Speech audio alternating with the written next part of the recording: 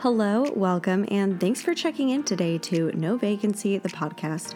I'm your host, Natalie Palmer. I'm an Airbnb ambassador and 17-time superhost, and I've hosted over 1,000 reservations. I'm a stay-at-home mom of 2 and manage my 8 listings remotely. My mission is to help new and experienced vacation rental hosts turn their listings into fully booked, profitable properties that can be managed from anywhere, so you too can have no vacancies. If that sounds good to you, let's get right into the show.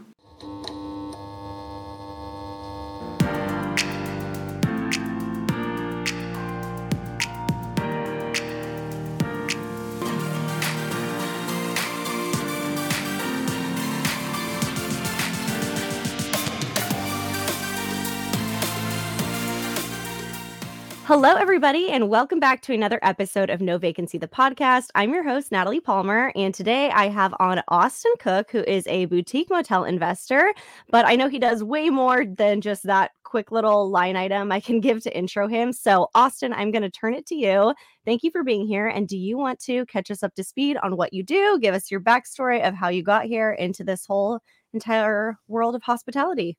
Yeah, for sure. Well, thanks for having me on here, Natalie. So the backstory, it's a long story, but we're going to give it a really short version here.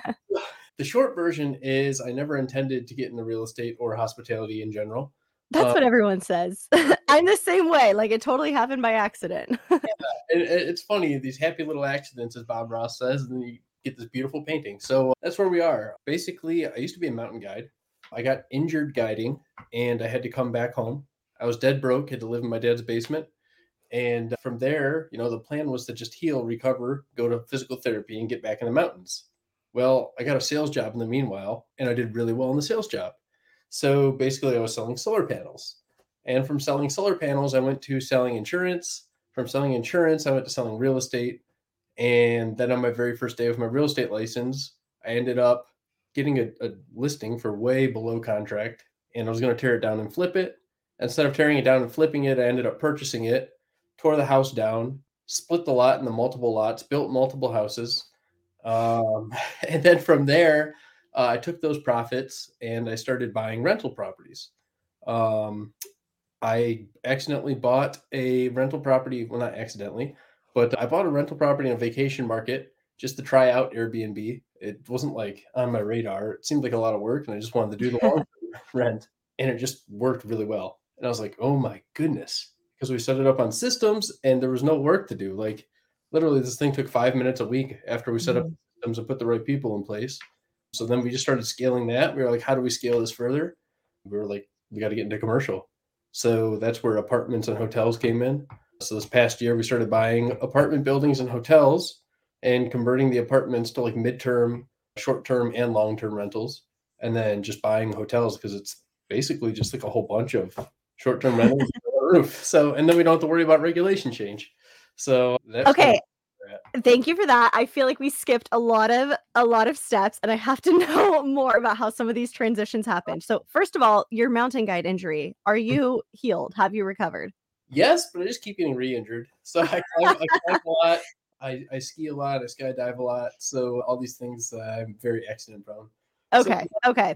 So we've established that. So when you got the solar panel job, were you doing sales on the go, or this was like from a computer? Like, how were you going door to door while you were recovering from an injury? So I was a closer. So basically the company had a whole system set up where they would get me and the other closers, there were 12 of us, into people's house after they're qualified. So we'd have all their credit scores, we'd have all their information, everything. We'd have financing lined up and we'd go close them on the deal. So my first job, they just sent me right into the fire. And that's actually how. But you loved it enough to stay in sales. Well, I don't know if I loved it, but after 2 months, I became the number one closer in the company. So that's why I stayed in it, because I just got really good at it. So okay. So then we switched to insurance, and then how did real estate happen? You just were like, I'm selling for these other companies. I'll get my own license and sell my own inventory. Sort of, not really. So basically, I went from solar panel to insurance because I saw that insurance was more scalable. Okay. So all I had to do was have a lower price on my insurance. And if I was sponsored by Allstate, they already trusted Allstate. So it was like, all I had to do was beat the price. So I got out of the solar panel game because it wasn't scalable. I could only do 3 closings a day, where with insurance, I realized that I could set up a whole cold call team, people in the Philippines that are just cold calling for me all day, getting the leads over to me. And then I could get a big referral network by bringing like coffee and donuts to real estate brokerages and auto dealers. So when they sell a new house or a new car, they would call me to write the policy. And this is how I got into real estate, because one of those realtors, he basically called me. He was like, hey, these people, I'm selling this new house. They need some insurance. So I'd like to refer you. I was like, perfect. And they were getting ready to close. And I looked at the settlement statement and I saw that this realtor was making $10,000. I was literally, I'm like sitting there. I had no idea realtors made that much money. I'm making $100 off the sale and it's the same client. So that's where I was like, Have you seen that one meme? You know that scene from We're the Millers, and it's like Jason Sudeikis, Jennifer Aniston. Do you know what I'm talking about? And there's like this scene where they're gonna go do the drug deal in Mexico, and then they find out how much Jason Sudeikis was making, and they're like, "You were gonna make 50 grand off the deal," and it's like that's the realtor, and then the insurance agent or something, or like the the lender is like, "You were only gonna make 10 grand," and then I think the person selling the insurance was like, "I was only gonna make 100," and then the like nerdy kid is just like, you guys are getting paid, and like he's the insurance rep or something. Like I feel like that's exactly this situation. You guys are all in on the same deal and you were just like, this is bullshit. Why are you making more? That's hilarious. That's a good movie. I gotta watch that again. That's so funny that you mentioned that, because that was me at the end. I'm just like, wait, what? You're the little nerdy kid finding out that Jennifer Aniston and Jason Sudeikis are making way more. Right? Let me go get my glasses right now. So what, you just immediately were like, I'm getting my license and abandoning all these systems I built for insurance. We're out of here. Basically, so this is where my father comes in. So my father's actually been a real estate broker and a custom home builder for 45 years. Okay. So I go to my dad. I'm like, Dad, wait, how did you not get into this line of work already through that? So there were two reasons really. One, when I was in middle school, the Great Recession occurred. So, I'm this middle schooler and my dad had this huge company built, this huge custom home building company. And I just saw it get wiped out overnight. And I was like, wow, I never want to get into real estate. And, when you see that as like a 14-year-old, it kind of imprints on you. So that was like the reason number one. I never considered it. And then reason number two is that I saw how much he worked for it and he just got wiped out. And then I remember having a conversation with him one time. Basically, it summed down to like, yeah, you don't have what it takes. So he basically didn't have. I think I had what it took to start a real estate business, because it takes a lot of hustle, a lot of drive, and all I like to do, I like climbing in the mountains, so jumping out of airplanes. And he didn't see that as very salesy. So I would challenge that, because growing up, my family always told me that I was really, really lazy. And I thought that was like a bad thing. And I have reframed that lately to where I'm like, the fact that I'm lazy has actually helped me so much, because I feel like similar to you, where like I will go in and like build systems that allow me to like be lazy. Like I will put in the work to make the most detailed house manual ever for my guests so that they never have to ask me a question again. And I feel like that's you. So maybe on the surface, it seems like you don't have what it takes, but you clearly built all of these systems and everything for your solar panel business, your insurance business. I think you need more credit. Well, he appreciates it now. He's like, wow, he's impressed now. So took a few years, but So we got the real estate license, moved into this line of work, and then you said your first listing ever, you decided to buy it yourself and just tear it down. Where did that idea even come from? Did your dad help with this because of his background as a developer? Yeah, for sure. So basically, the very first day I get my license, I go to my dad, I tell him I quit my job, selling insurance. He's like, you did what? You got to remember, I'm living in his basement, Natalie. So he's point. Oh, Were you paying rent? No, I was broke. And then all of a sudden for like 4 months, I just started making money. I made a lot of money doing the solar panels. I started making a lot of money doing the insurance, but I wasn't paying rent yet. We were basically saving up. So I'd, get out of his basement, buy a place. And I was 26 years old.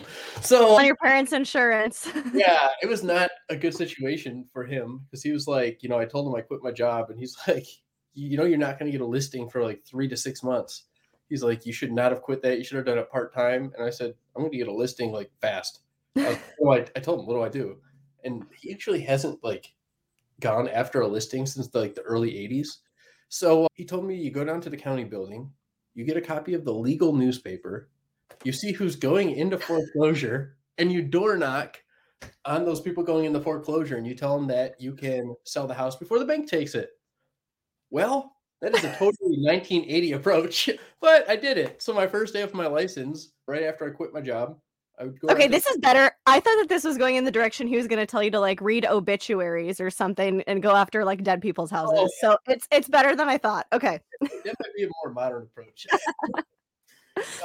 Yeah, so I go down to the county building first day of a license. I go down and I see who's going into foreclosure. There are 8 people going into foreclosure that day. I door knock. I get 7 doors slammed right in my face. The 8th person, she pulls me in her house. She's bawling. She's crying. I'm sitting there for 4 hours. At this point in the day, it's already like 5 p.m. And we're sitting there. I'm telling her, it's okay. I'm going to sell your house before the bank takes it. I get her under contract. I print out all the listing documents, and I get my very first listing on my very first day. So I go back to my dad and I show him that. And first off, he's like, I don't know how you did this. And then he looks at the paperwork, and he's like, oh my gosh, you filled everything out wrong. So that night, he taught me how to fill out listing documents and all the real estate stuff. So I went back to her the next day, got the house under contract. And I basically, how it all kind of unfolded, how I started, purchased it myself. I saw that this house on Zillow was worth about $250K. Now, throughout college and high school on the summers, I worked on my dad's construction sites. And basically, so I was pretty good at rehabbing, and I kind of knew like estimates how much things would cost. And I knew this house only needed about $30K worth of work. So I told her, we need to sell this fast. Let's sell it at 200,000. And then there's a 20K spread for the buyer. That should do it. So we listed at 200. The very next day we get an offer for 180,000. She said she would take it. So I'm thinking to myself, okay, she's going to take an offer for 180,000. And this thing only needs 30K worth of work. We'd be all in at 210, and we could sell it for 250. I was like, would you sell me this house? And she's like, oh, absolutely. So that's where, it kind of came in where I ended up going and purchasing the house. So how did you have money to do this? Had you been saving up everything from the insurance and solar panel? Very good question. And this is how I became good at raising private money. One of my strong suits is raising capital. And that's what I do for the hotels and apartment buildings. And it all kind of stemmed from this moment because I thought I could get a mortgage. So I signed a purchase agreement, ripped up the other person's purchase agreement. Did you ever like call that person back and just say like, hey, your offer was not accepted, or he just got ghosted? They went with another offer. And mine. I get under contract and I go back and I show my dad again. And I'm like, hey, Dad, check this out. I had a purchase agreement. Someone sent an offer. I denied their offer. I got it under purchase agreement. He's like, you're an idiot. I'm like, wait a minute. That's the story of how your dad kicked you out of the basement and said you're on your own, loser. Right? I know, right? That's thank gosh, he has more grace than that. Oh, he's a forgiving father. So yeah, basically from there, he told me you're not going to get a loan. I was like, yeah, I'm just going to go to the bank. And then he's like, it doesn't work like that. And I was like, what do you mean? He's like, you don't have a job. And I was like, I'm a realtor. I have a job. Your one day of real estate experience. Exactly. Well, Natalie, I didn't know that though. That was my naiveness and muscle just kind of was what if I would have gotten stuck in that analysis paralysis, I wouldn't have started. So I just took action, and it was massive, imperfect, very imperfect action. So, but yeah, so basically I went to my dad. I was like, well, could you give me a loan? Could your building company, I know his building company does this all the time. I'm like, hey, could your building company give me a loan? He's like, absolutely not. He's like, you went from being a mountain guide to going and selling insurance? Then you're going to sell, solar panels and now a real estate agent. He's like, now you want to buy the house to flip it? He's like, you got to get your shit together, son. And I'm like, wow, okay, that was harsh. So basically the next day I go and I call like a dozen banks. And yeah, he was right. No one wanted to give me a loan. So instead, what I did on that third day is I went to all of his subcontractors because his entire building company is subcontracted. So I went to all of his subcontractors and I got quotes signed from all of his subcontractors. I got material lists from his material providers, and I got basically agreements in place, and I put a whole plan together, and I did this all in a day of what I'm going to do to flip this house, how much money I'm going to need, how long it's going to take, the timeline. And if I mess up in any way, Then his superintendent, the guy that oversees all of his new construction, is going to take over the property, and then him and the superintendent will get 100% of the profits from that flip 50-50, and I'll get nothing. And basically we structured it at like 10% interest, and all this company would get the money. Wait, so what was in it for you? What was in it for me is that he would give me the loan. So basically his company would give me the loan. I would give the company interest. And basically I knew that was my only shot. So I had to somehow convince him that it was safe. So I put this whole proposal together. So I went to all 17 of his subcontractors that day, and I got him to sign everything. I had everything lined up. I had material prices all lined up. I had delivery scheduled. I did it all in a day. And your dad didn't know any of this. You just went to his subcontractors and pretty much. And I got it all under contract. And then I go back to my dad that night after dinner. I said, Dad, I need 20 minutes of your time. And I pull up my computer and I give him this whole presentation. I pretty much showed him, this is how much money I need. This is what I'm going to do. This is what it's going to take. Here's what you're going to get in return. If I mess up, this is what's going to happen. And it's just like one of your normal projects. And he was like, wow. He goes, you did this in a day? I was like, yeah. He's like, I'm impressed. He's like, okay. At this point, he's like, all right, we're gonna give you the money here. You're gonna buy this house. And I was like, cool. And he's like, don't mess up. Because the second you mess up with this, he goes, I'm never gonna lend you again. And basically we're gonna take all the profits. I was like, that's totally fair. I just need to get this going. So I go and I get the money to buy this house. And still to this day, I have no idea how I did all that work in a day. I wish I could do that, Natalie. I don't know. I must have been like on superpower mode. Were drugs involved? I have to ask. Oh yeah, a lot of Starbucks. That way. Stardust. So yeah. So that's like how I got the loan for that. And then how I ended up tearing it down. Wait, so I'm still confused on the profit structure though. Can you walk through that again? Because you said that you were going to give them all of the profits. So I mess up. So if you mess up. Okay. Yeah. So if they had to take over, they would get the profits. Okay. If I don't mess up and they don't have to take over, they just get the interest. Okay. So that's pretty much what happened. So that was the safety net, basically. Okay. Correct. That was the safety net here. So his company gives me the loan, and basically from there, I see this builder down the street. He's building 2 houses on little lots.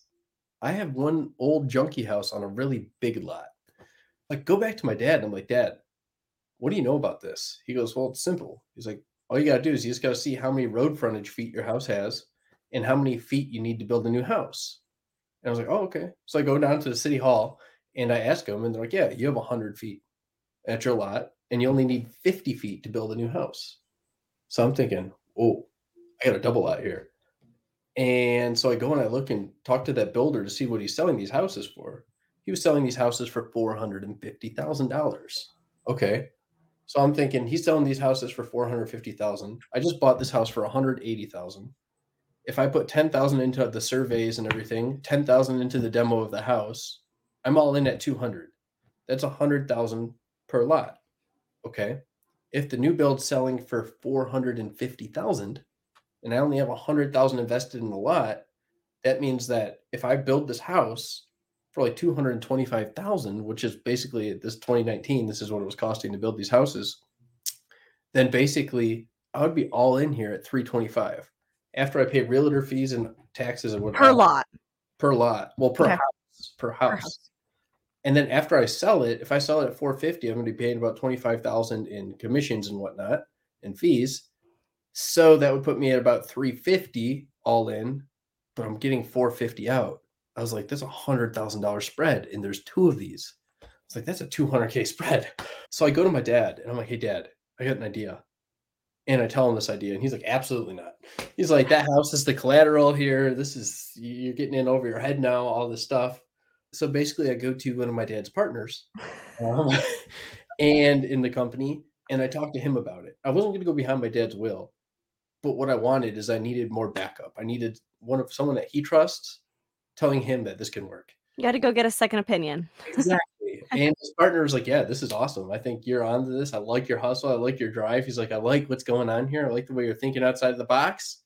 He goes, let's talk to your dad. I was like, perfect. So talked to my dad, and he's like, "All right, this could work." And he's like, and basically the same thing. If anything messes up, his crews will take over, and they already do this every day. Mm. So it's nothing new for them. Basically, but he's like, "I'm only giving you the loan to build one of the two houses." He goes, "After that, you got to figure it out." I was like, "Perfect. That's all I need. I just need an opportunity to prove that I could do this." And that's what I did. So basically, I entered the hardest 11 months of my life. This was July of 2019. And I made every mistake that you can make building a house, including getting shut down during COVID. So that's how I kind of got into the building, and that's how my business started. I was anticipating it being really easy, but it wasn't. So during this time when I was building, I was also door knocking foreclosures every day to try to get more listings or more buy more houses. And every single day for 11 months until basically till COVID hit, then I switched to cold calling. I got rejected every day. So I don't usually people don't really know this, but I didn't get my second deal for 11 months. I got my Mm. first deal on the very first day, and then I went through 11 months of trials and tribulations until I could get my second deal.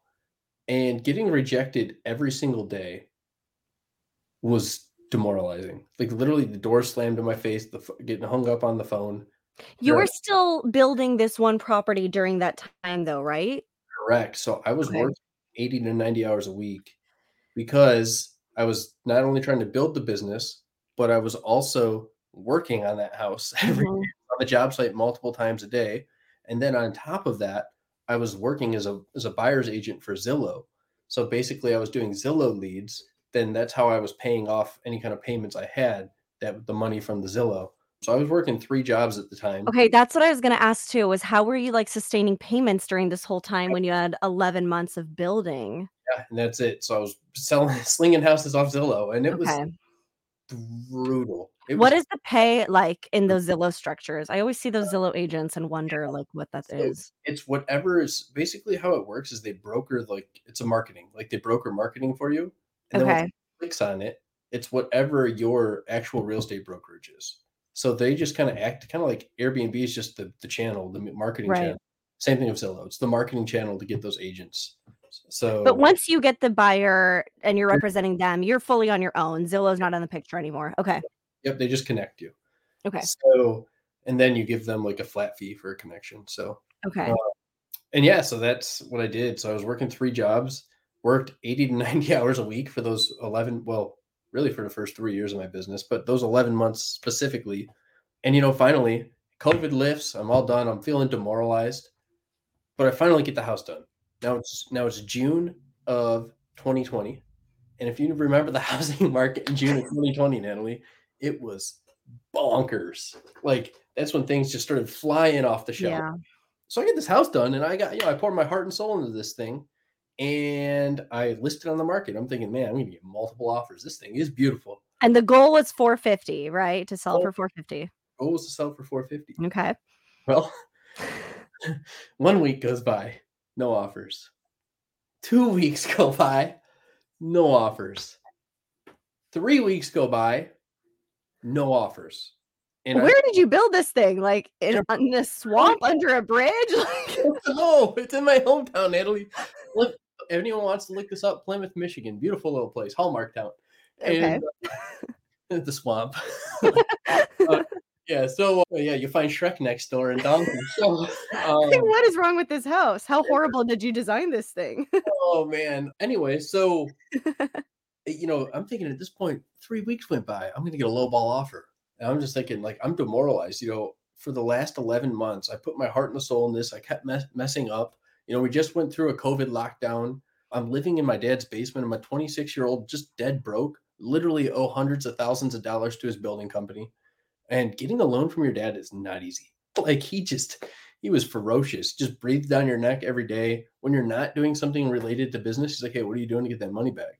And it's like, "Oh gosh." And you lived with him. And I lived in his basement, yeah.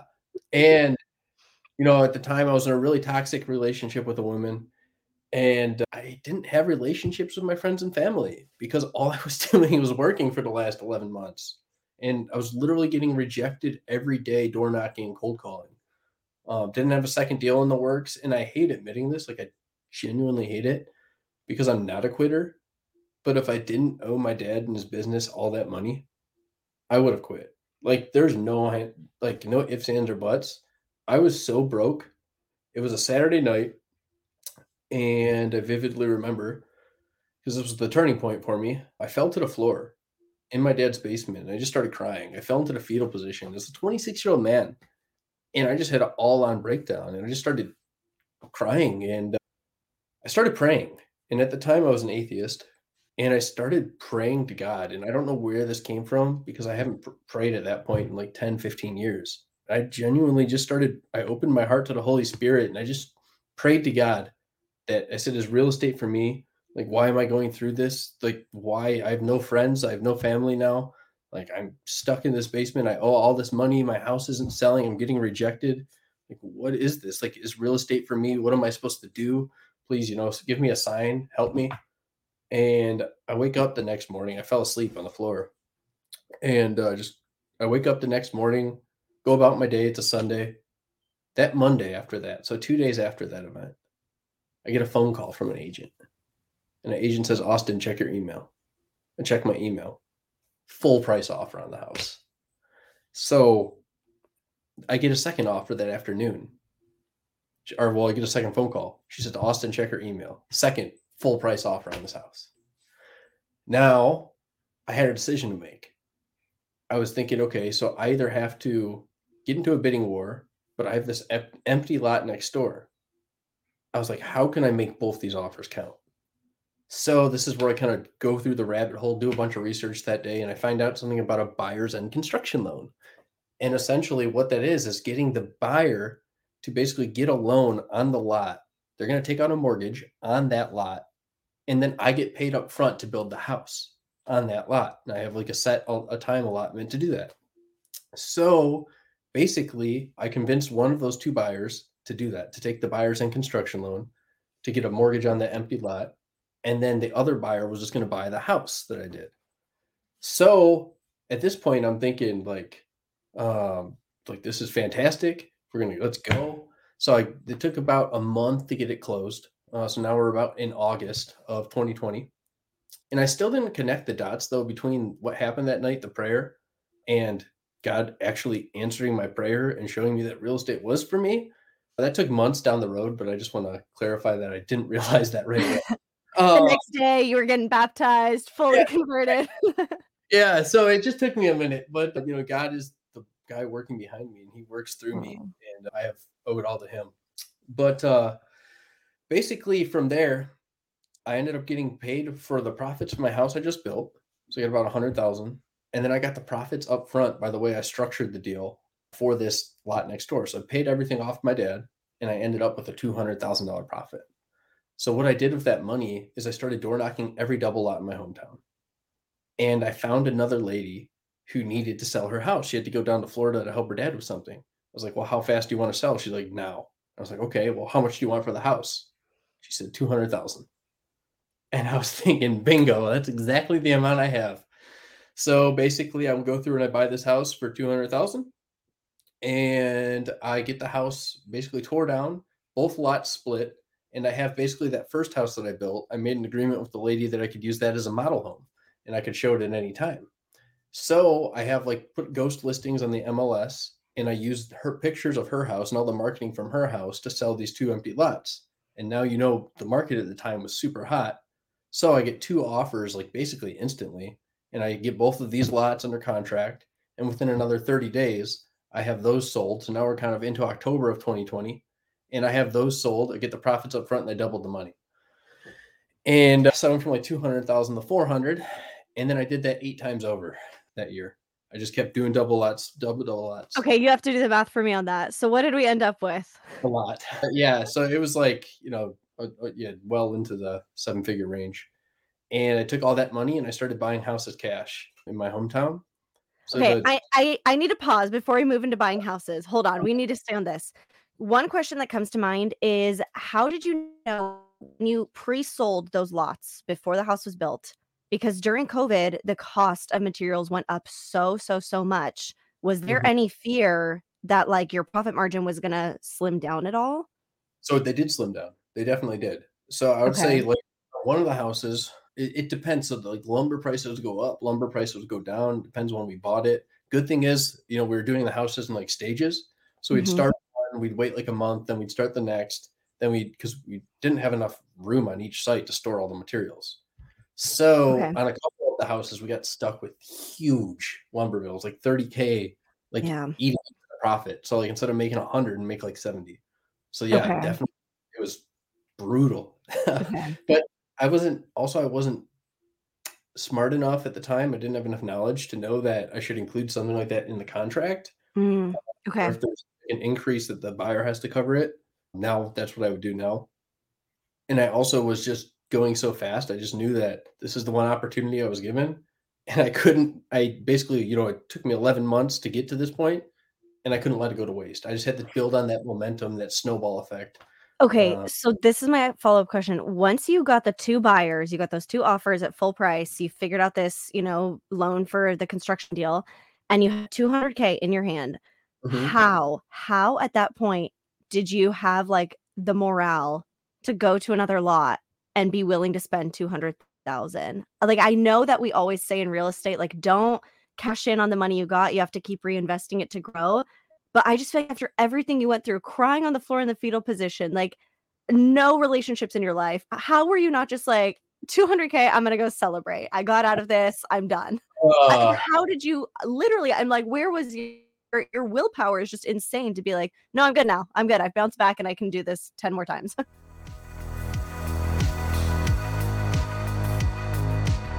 Do you remember episode 68 where I got to interview Kenny Bedwell, the CEO at STR Insights? Well, since his episode dropped, I have heard multiple success stories from no vacancy listeners who have been able to find their next property thanks to Kenny and his team at STR Insights. If you've been wondering if the property or market you are looking at will be a good investment, or if you have no idea what market or property to start looking at, please take advantage of the free call that STR Insights is offering no vacancy listeners. You have nothing to lose. With their 100% success rate, I am confident that you'll be in good hands working with STR Insights. Whether you're looking for cash flow, cash on cash return, or long-term appreciation, STR Insights will first help you define your goals and then identify the market and property that is right for you. The team is made up of STR investors and operators themselves, so they know exactly what to look for in terms of a good market and property, and will make sure that you can legally operate in the areas they point you to. If you're ready to join the dozens of no vacancy listeners who have already started working with STR Insights to find their next property, just click the link in my show notes to schedule your free call and get you one step closer to finding that perfect deal. I think it comes from seeing my dad lose everything. So I saw him lose Mm. everything when I was a kid, and I realized that like if I don't make solid investments, if I don't build when you have the chance, then you're never gonna do it. And I've grown up, obviously my father's wealthy, so I've grown up in a good position where I never really this was like the first time that I actually had to struggle. Like as a kid, I never struggled. So like, you know, not being able to like go on vacation and just struggling for a year, it wasn't like this thing for me where, oh, this is the first time I've ever, had the opportunity to go on vacation. Growing up, we'd go on vacation all the time. Or like, growing up, we'd go to nice dinners all the time. So I think that probably had to help with it, like a play, because it's like something that I've already, experienced growing up. And this was like my shot to do something with it. And my goal never was really to make a lot of money. My goal at this point was first to get out of the bad financial situation I was in so I can get out of my dad's basement. And then after that, the goal became I want to make my dad proud. I want to show him that I could do this. And like not out of like spite or pity, but literally out of love. Because it's like, I saw him sacrifice so much when we were kids, and I want to make him proud. I want to show him that I could do what he's done. And that was like my driving force behind amplifying it and just going into the next thing, taking all that money and reinvesting it right away. Because I knew that the second that if I like held on to that, like you said, no matter how much, if you've already experienced things or not, the willpower is going to break. Mhm. And that was the whole thing is I took action quick. And if I would have probably sat on it, yeah, we might have been You going didn't to even give yourself a chance to enjoy it. It was just exactly. like We would have been doing immediately we're reinvesting. exactly. So, that's another part to it is like, I just knew you had to go quick. Just like, if you make a lot of money and you're just like, you need to like invest it right away.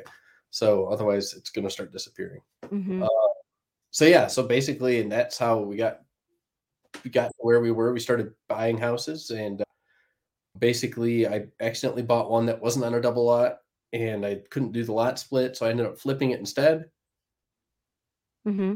And so basically I got into house flipping from there. And basically from that Which work, was the original goal, and then we took this whole detour. yeah, I got into the development rabbit hole. And then from that development rabbit hole, I started buying, that's how we got the money to start buying houses cash. And I wasn't smart enough to understand leverage. I did not know like the concept of leverage.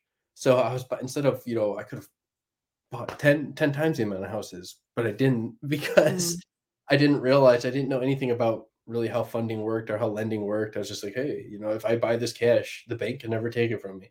So, and that was basically the fear for me as a child, seeing what happened. So I just bought a bunch of houses cash, and then from there ended up partnering with someone on a flip. His name's Nick Bastinelli, and we did really good on this flip. And we were like, hey, I was sitting on a beach in Florida. This was New Year's for 2022. So I've only been in the hospitality game for about a year and a half now. And I was sitting at an Airbnb in Florida, in Miami. And I was like, wow, it would be so cool to own an Airbnb. So I texted my buddy Nick, who we were flipping houses with. And I was like, hey, you want to buy an Airbnb together? He's like, yeah, definitely. Let's do it.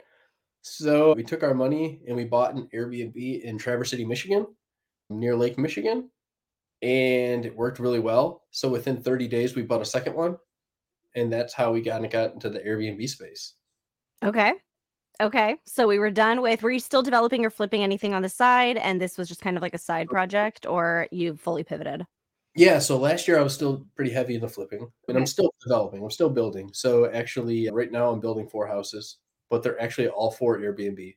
So I'm developing Airbnbs for myself now instead of selling them to buyers. I'm basically raising the private capital, building the house, and for each one, I'm all in at about 450,000, but they're worth about 600. So it's a Mhm. pure cash out refi.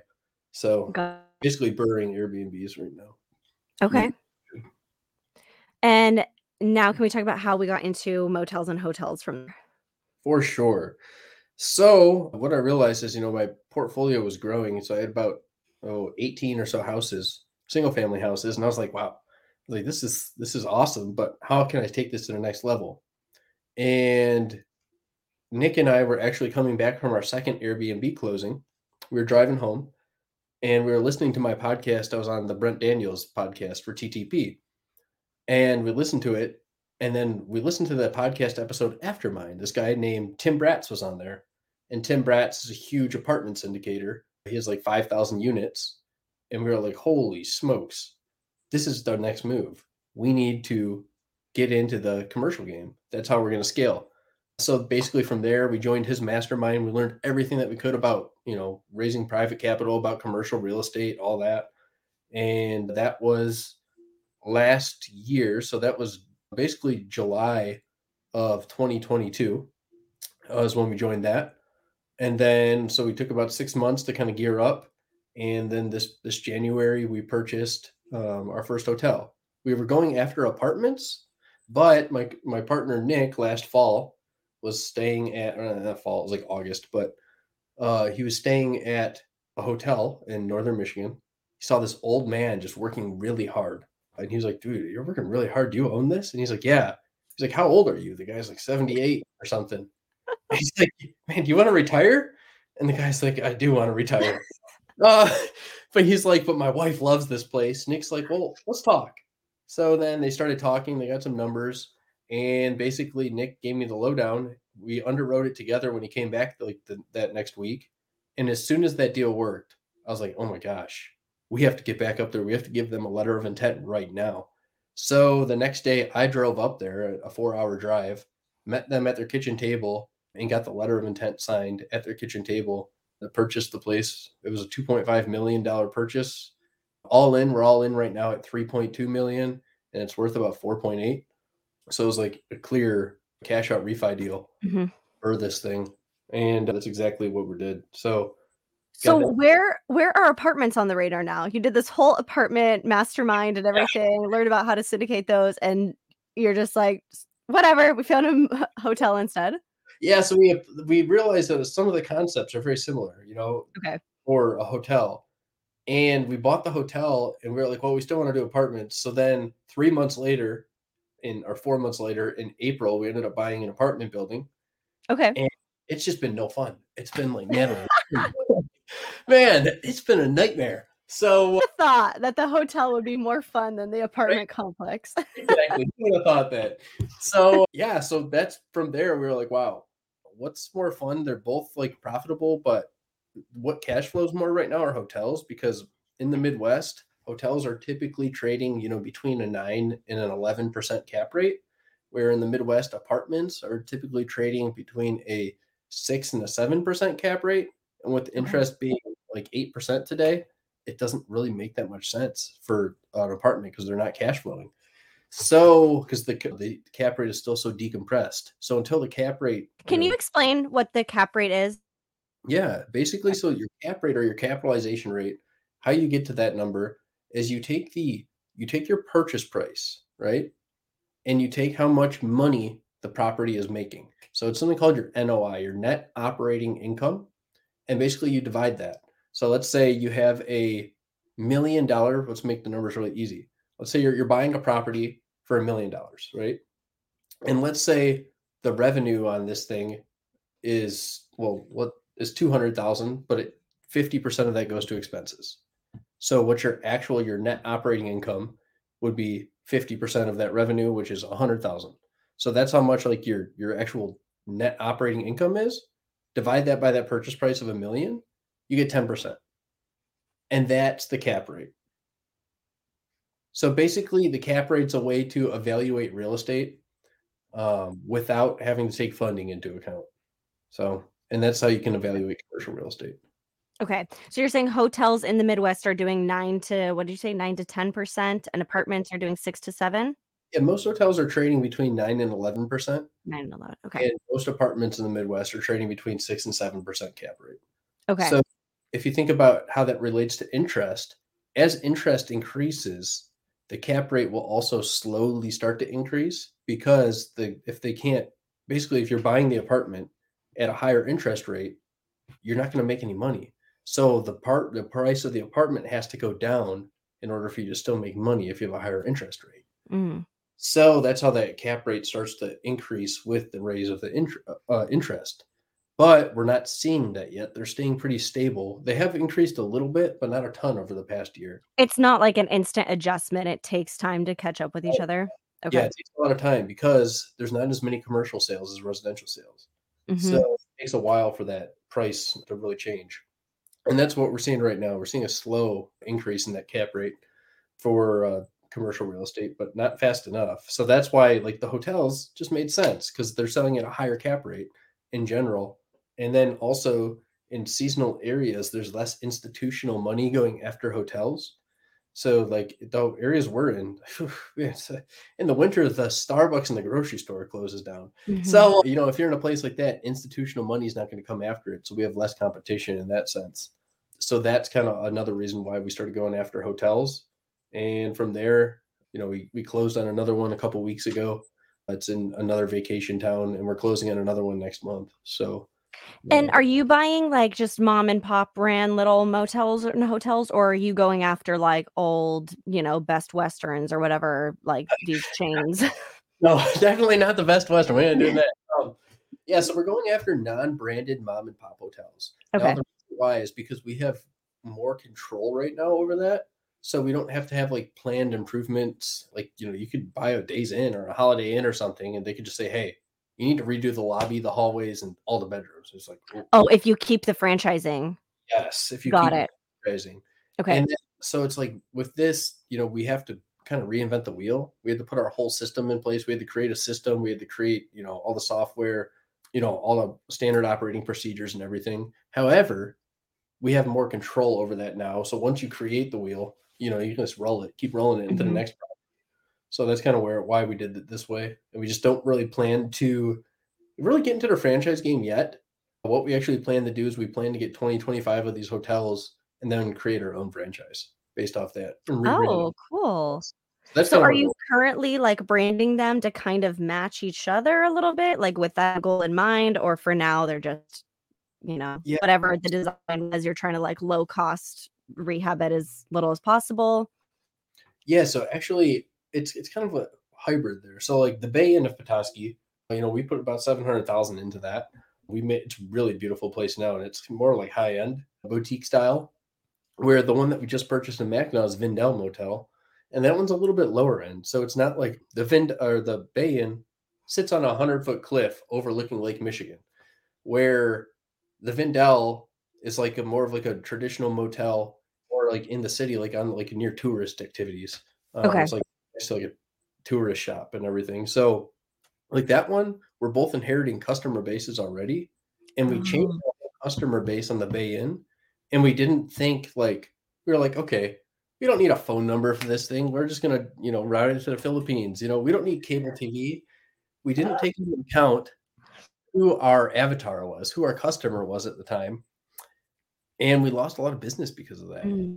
We ended up being up 34% this year compared to the old owners, but we could have done a lot more than that. We could have been up like 50% if we didn't lose some of the old customers, like the return customers. So on this next hotel we just purchased, we kept the cable TV, we kept the exact same phone number, we kept the same website. We're just updating it, all these things so that the older generation can still reach us and rebook with us. Well, one thought I have on that, like, I definitely see it's valuable to keep the existing customer base, but I'm assuming that you raised prices from what was previously being charged.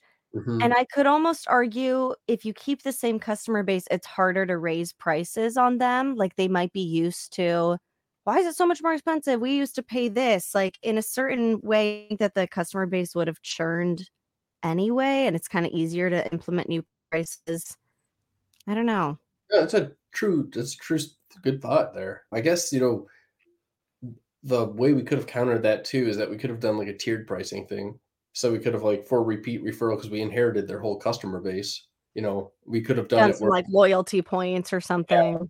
we do like step ups where it's only going to be this much more for them this year, and then next year this much, Hmm. and by that third year they're full price, something like that. Yeah, because we just lost a lot of momentum going into this year. We're like I said, we're beating the old owners' revenue by quite a bit. But at the same time, you're right though. That could have happened too. So I don't know. I guess we'll never know on There's this. no way to know. So, but yeah, now we're just buying hotels and building a new construction Airbnbs. So The one apartment complex, did you guys decide to sell that or was it just already running at that point? So you're just letting it do its thing? yeah, so we're just letting it do its thing. We finally are finishing construction on it next week. Everything that could have gone Oh, it wrong, hasn't gone operating wrong. yet. What? No, it's not. So it's Oh, not. We've been working on it. So basically, we bought it in April, and all the tenants were supposed to be out. So half of them were supposed to be out in May. The other half were supposed to be out at the end of June. And we had a bunch of people that just didn't leave. So we had how many basically. units? So it's 7 townhouses. Oh, okay. They're big. So they're like 1,250 square foot units. Wow. Uh, so they're 2 or 3 bedroom, 1.5 bath. They all have basements. They all have laundry rooms. So they're like big units. And like these 2 people, well, 3 of them didn't leave. 2 of them we had to start evicting, and one of them is still fighting us in court and just not going. So I think there's like 3 more weeks left until we're able to. Apartments are hard. Like It, that whole side of things, people don't talk about it. But hotels, you can shut it down for construction. You can be working on this half and renting out that half. Apartments are hard. There's yeah, so much like emotion tied to it and families living there. It's tough. it is tough, and they're just not as fun. Like it's Yeah. just not as exciting as a hotel where you just make it as cool as you want, add these amenities, and you get money in return. So Mhm, mhm. So what happened with the families who stayed there? Were you at least able to start construction and, like, rehab everything else and work around them, or you had to evict everyone before you could move forward? yes, so we have basically of the 7 townhomes, only one of them has a family still. It's not a family; it's a guy, but this guy is still living there, and It's just hopefully, one guy. I would have yeah. had more sympathy for, like, the single mom with her 3 kids and the dog. Oh One yeah. guy, you can't move. No, yeah, it's just like, dude, and he's been a menace, man. He's just been doing all sorts of crazy stuff. Like one time we got a call from a neighbor saying he was lining pallets around all the building and like lining the building with garbage. And I'm just like, what is happening? Like, why are you doing this, man? So like, who takes garbage out of the dumpster and lines it around the building? Like, yeah. So that's that, Natalie. But the thing is, hotels are fun. Apartments, well, maybe someday. Auston, I have to wrap up here, but I think that we need to do a part 2 because it was like so fascinating to listen to that we barely even talked about operating hotels, and that's what I thought we were going to talk about today. So if you're open to it, we may need to book a second call here and record a follow up. But thank you so much for just being so open and sharing everything. There were so many points of your story that I could really relate to. How old are you? How old do I look? Well, because you said that you went through the crash in middle school, which so did I. I think that we're the exact same age. I just turned 30 in September. Yeah, I'm 30. So, Okay. Were you born in 93? 93. Okay, Go. knew it. Just all the like parallels you said in your story. I was like, I'm pretty sure we're the exact same age. Yeah. And there's just so many points of your story that I think people are gonna like really resonate to. So yeah, thank you for just being so open. I loved that whole journey. You just took a lot of messy, imperfect action. I think, and one thing I'm gonna like fight you on. You said that you should have taken debt, that you shouldn't have bought those houses in cash, right? And that like that was a mistake. You could have multiplied your investment. I would not at all like have any regrets about that journey. I think if you had added additional loans on top of what you were doing, it would have broke you.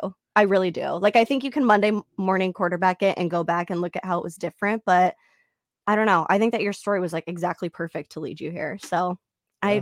you cannot have any regrets about that. Like, you did it perfectly for how your story was supposed to unfold. I love it. I guess so. Here we are. We're doing all right. So, Auston, thank you so much. How can people connect with you if they want to learn more from you? We'll have you back on, but in the meantime, if somebody wants to connect with you, where should they go? yeah, so the best way is on Instagram. It's at Auston Cook. However, my name's spelled a little funky. It's AustonCook, not spelled with an O. So I'm Auston with an O. So at We'll Auston. just link that. You can just click the link below. Could we also get links to your hotels if somebody wants to check them out or book them? Get your links for that. Okay, we'll put those in the show notes as well. Thank you so much, Auston. Thank you so much, Natalie.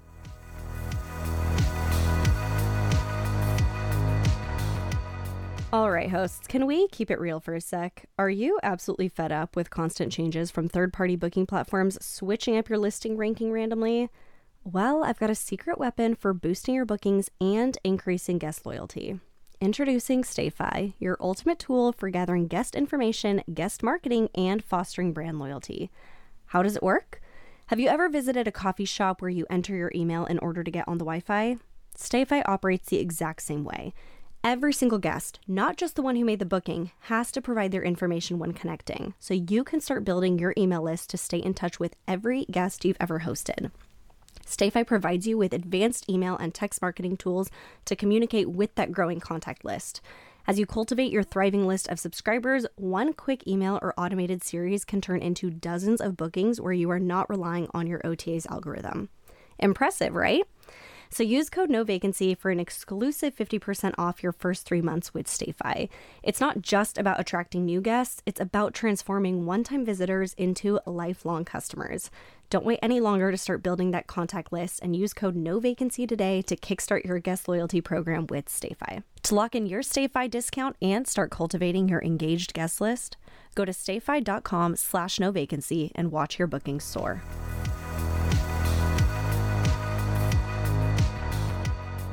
And finally, for this week's Am I the Airbnb Hole? This one is absolutely going to piss you guys off. It absolutely pissed me off. So let's read this, shall we? This host says, the guest requested early check-in, which I gave them 5 hours early. They stayed 2 nights and then requested to extend their stay for a 3rd night and asked for a discount. I gave them 10% off the 3rd night. Then they leave a 3-star review, and this is their private note. Are you guys ready for this review? 3 stars. Publicly, they said, had a good stay. Private feedback. I gave you the best rating that I could for the place, considering my expectations were not met in a few areas, like no TVs in bedrooms, no coffee maker, no shampoo and conditioner other than little one squeeze bottles for one use. The camera outside the door made me feel really awkward and didn't give me any sense of privacy whatsoever. No lamp in the living room, always had to use the overhead light, which is very bright. The place was very, very basic and felt like my privacy was intruded by having the camera outside the unit. I won't be staying there again unless there are a lot of changes. Either way, if you could leave me a review, as I still have given you a decent one, besides the private note. Thanks. Y'all, let's take this point by point, okay? And actually, let me add this. The host did say in their original post, we do have a whole coffee station, coffee maker, coffee, tea, etc. included. We do not advertise TVs in the bedrooms, and the doorbell camera is disclosed in the listing. We've had all 5-star reviews, but this one. The public review isn't bad. Would you bother messaging the guest? Let's take this point by point, okay? They get a 5-hour early check-in, and then they decide to extend their stay and ask for a discount on that, which they got. Would you really want to extend your stay if this place was so effing horrible? Let's go point by point in the private note. I gave you the best rating that I could for the place, considering my expectations were not met in a few areas, like no TVs in the bedrooms. Why was that your expectation when the host says we don't advertise TVs in the bedroom? No coffee maker. Host here clearly states there is a whole coffee station, coffee maker, coffee, tea, etc. included. Okay. No shampoo and conditioner. Listen, no shampoo and conditioner other than the little one squeeze bottles for one use. That is what you get in a hotel where you're staying for 2 nights, which is what they booked. That is more than enough for staying in a place for 2 nights. So why is that not enough here? And I just can't get over this phrasing. There was no shampoo and conditioner. Oh, other than the bottles. Other than the shampoo and conditioner that was there was no shampoo and conditioner. Okay, got it. The camera outside the door made me feel really awkward, even though it was publicly disclosed that there was a camera there, and didn't give me any sense of privacy whatsoever. They say the place was very basic. It felt like my privacy was intruded by having a camera outside the unit. How was a camera outside the unit intruding on your privacy when you were inside the home? Can you explain? Can you please explain? The only one thing I will give them credit for here is when they say there was no lamp in the living room and we always had to use the overhead light, which is very bright. I mean, I wouldn't give 3 stars over that, but lighting is a pet peeve of mine, and I hate when I have to use overhead lighting. The rule in my house is like after 5 p.m., basically, no overhead lights can go on. That is only task lighting for when I am cooking and meal prepping. Besides that, no overhead lights go on after 5 p.m. Like, I want dim lights, 720 Kelvin light bulb temperature. That is what I want. Cozy, warm vibes. No overhead lighting past 5 p.m. So that would bug me. But I mean, come on, not a 3-star rating. Come on. This is such an unfair review. And then the just cherry on top. Either way, if you could leave me a review, as I still have given you a decent one. Thanks. No. First of all, you can't even leave a review for this guest anymore, because once this posts publicly, that's it. You can't go back and write one if you didn't. Are you kidding me? Either way, could you leave me a good review, as I still gave you a decent one? How is this a decent review? 3 stars? How does this person think this is a decent review? This is so upsetting. I really hope that this host can get this removed. I think that they can, because they're bringing up things like the TVs in the bedroom and the doorbell camera, making them uncomfortable and thinking that there were TVs when the host says that none of that was disclosed. I think they'll be able to get this removed, but oh my gosh. Guests like this. Are you kidding me? Why are you extending your stay if it's literally so horrible? You were provided amenities for what was supposed to be a 2-night stay.